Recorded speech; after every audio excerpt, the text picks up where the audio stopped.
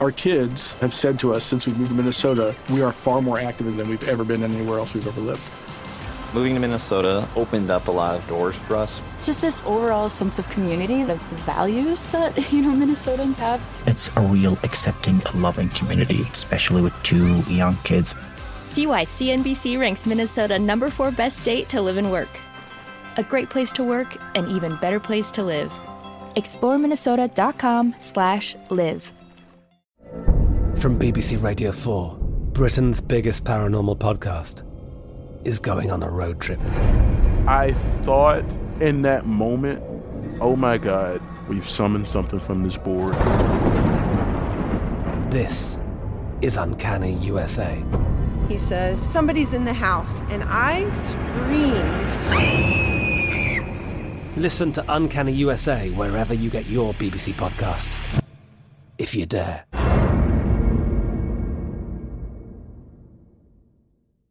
Hey, it's Will Friedle. And Sabrina Bryan. And we're the hosts of the new podcast, Magical Rewind. You may know us from some of your favorite childhood TV movies like My Date with the President's Daughter. And the Cheetah Girls movies. Together, we're sitting down to watch all the movies you grew up with and chat with some of your favorite stars and crew that made these iconic movies happen. So kick back, grab your popcorn, and join us. Listen to Magical Rewind on the iHeartRadio app, Apple Podcasts, or wherever you get your podcasts. Brought to you by State Farm. Like a good neighbor, State Farm is there.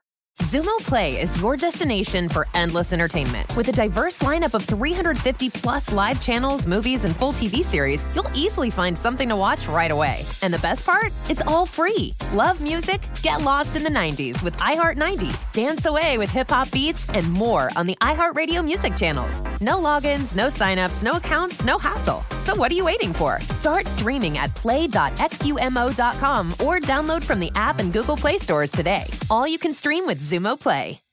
This Day in History Class is a production of iHeartRadio. Welcome to This Day in History Class, where we bring you a new tidbit from history every day. Today is April 2nd, 2019.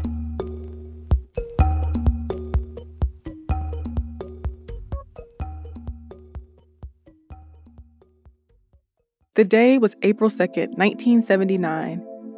In the Soviet city of Sverdlovsk, or modern-day Yekaterinburg, people began getting sick with fevers, coughing, and vomiting. A deadly plume of anthrax spores had been released from a military microbiology facility, causing at least 64 people to die and 96 people to be hospitalized. At least, that's what was revealed to have happened after the incident. For years, the Soviet Union claimed that meat tainted with anthrax was responsible for the outbreak and denied that an accident had happened. The anthrax leak, which caused an epidemic that lasted into May, has been called the biological Chernobyl. Anthrax is an infectious disease caused by the bacterium Bacillus anthracis. The bacterium produces spores that can lie dormant in soil for decades. People can be infected in a few ways. Cutaneous anthrax occurs when a person touches an affected animal or animal product. People can get a gastrointestinal anthrax infection from eating an infected animal. But the deadliest type of anthrax infection is pulmonary or inhalation, which has a 90% fatality rate in people who are not treated with antibiotics. When a person breathes in a high concentration of anthrax spores, the bacteria multiply and produce toxins. Then the infected person starts to experience symptoms like a shortness of breath, cough, body aches, fever, bloody vomiting, and fainting. Because anthrax spores are easily found and produced and are microscopic, they are an ideal weapon for bioterrorists. The Sverdlovsk leak wasn't an act of bioterrorism. It was accidental, but it harmed and killed many people nonetheless. In 1972, most countries signed the Biological Weapons Convention, which banned the development, production, and use of biological weapons. The Soviet Union was one of the signatories. But the convention didn't ban bioweapons defense research, and it did not institute a compliance and monitoring body. In October 1979, a newspaper in West Germany ran a report that said there had been a germ accident that caused thousands of deaths in the Soviet Union. And in early 1980, that same paper reported that in April 1979, there had been an explosion at a secret military installation near Sverdlovsk that released anthrax spores into the air. There was word that Soviet military had made efforts to decontaminate the area once the spores were released.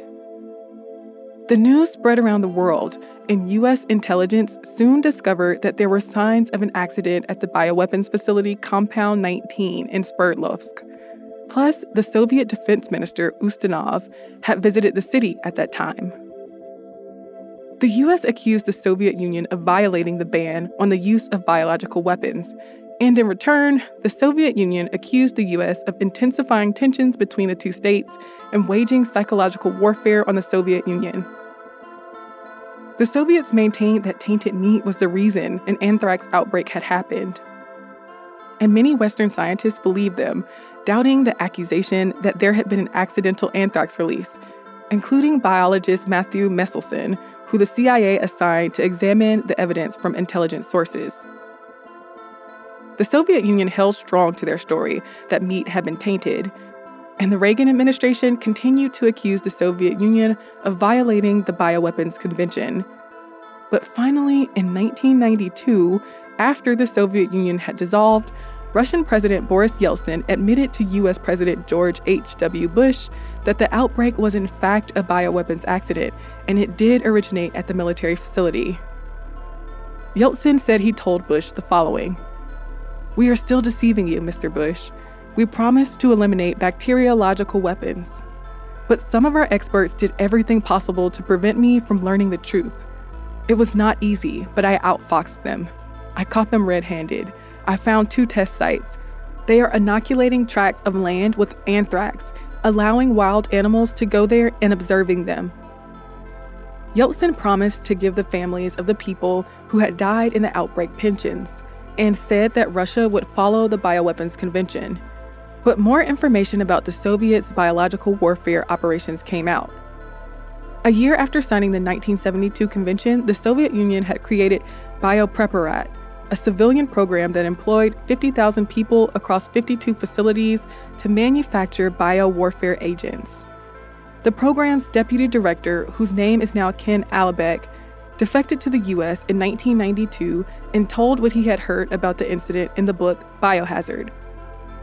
According to Alibek, Compound 19 produced tons of powdered anthrax every year to release from ballistic missiles. According to this account, a technician had removed a clogged filter, and it wasn't replaced until too late. A breeze carried anthrax spores to a nearby ceramics factory, infecting the workers, who were mostly men, and killing many of them within a week. To make the tainted meat lie look more credible, the Soviets shot stray dogs, arrested black market food vendors, and bathed victims' bodies in chemical disinfectants. The KGB disposed of hospital records and pathological reports. But all that activity just spread the spores more. People within 2.5 miles of the factory were infected and died, and animals even farther than that were affected.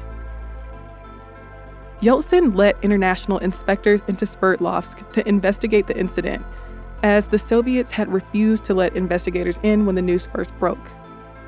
Autopsy slides of the infected victims showed evidence not of intestinal anthrax, but of inhalation anthrax, which can take weeks to show symptoms. And the families affected all lived downwind of the bioweapons facility, which pointed to an aerosol of inhalation anthrax being the culprit. In 2016, new research suggested that the anthrax strain at Sverdlovsk was close to natural strains, so the facility was probably not genetically engineering anthrax that was antibiotic or vaccine resistant. I'm Eve Jeffcoat, and hopefully you know a little more about history today than you did yesterday. Get more notes from history on Twitter, Instagram, and Facebook at TDIHC Podcast. Tune in tomorrow for another day in history.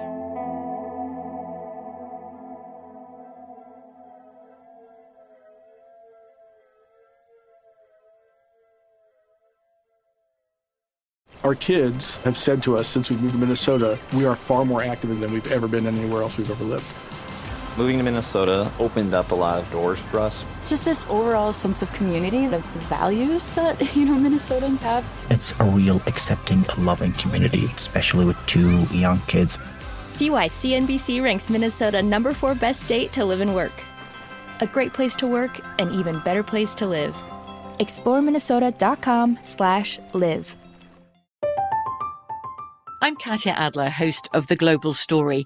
Over the last 25 years, I've covered conflicts in the Middle East, political and economic crises in Europe, drug cartels in Mexico. Now I'm covering the stories behind the news all over the world in conversation with those who break it. Join me Monday to Friday to find out what's happening, why, and what it all means. Follow The Global Story from the BBC wherever you listen to podcasts. Xumo Play is your destination for endless entertainment. With a diverse lineup of 350 plus live channels, movies, and full TV series, you'll easily find something to watch right away. And the best part? It's all free. Love music? Get lost in the 90s with iHeart 90s, dance away with hip-hop beats, and more on the iHeartRadio music channels. No logins, no signups, no accounts, no hassle. So what are you waiting for? Start streaming at play.xumo.com or download from the app and Google Play stores today. All you can stream with Xumo Play. Xfinity has free premium networks for everyone this month, no matter what kind of entertainment you love. Addicted to true crime? Catch killer cases and more spine-tingling shows on A&E Crime Central. Crave adventure? Explore Asian action movies on Hi-YAH. Searching for something extreme? Check out skating, snowboarding, and more on Fuel TV Plus, the global home of action sports. And find crowd-pleasing bops on iHeartRadio's Hit Nation playlist. There's new free shows and movies to love every week. Say free this week in your Xfinity voice remote.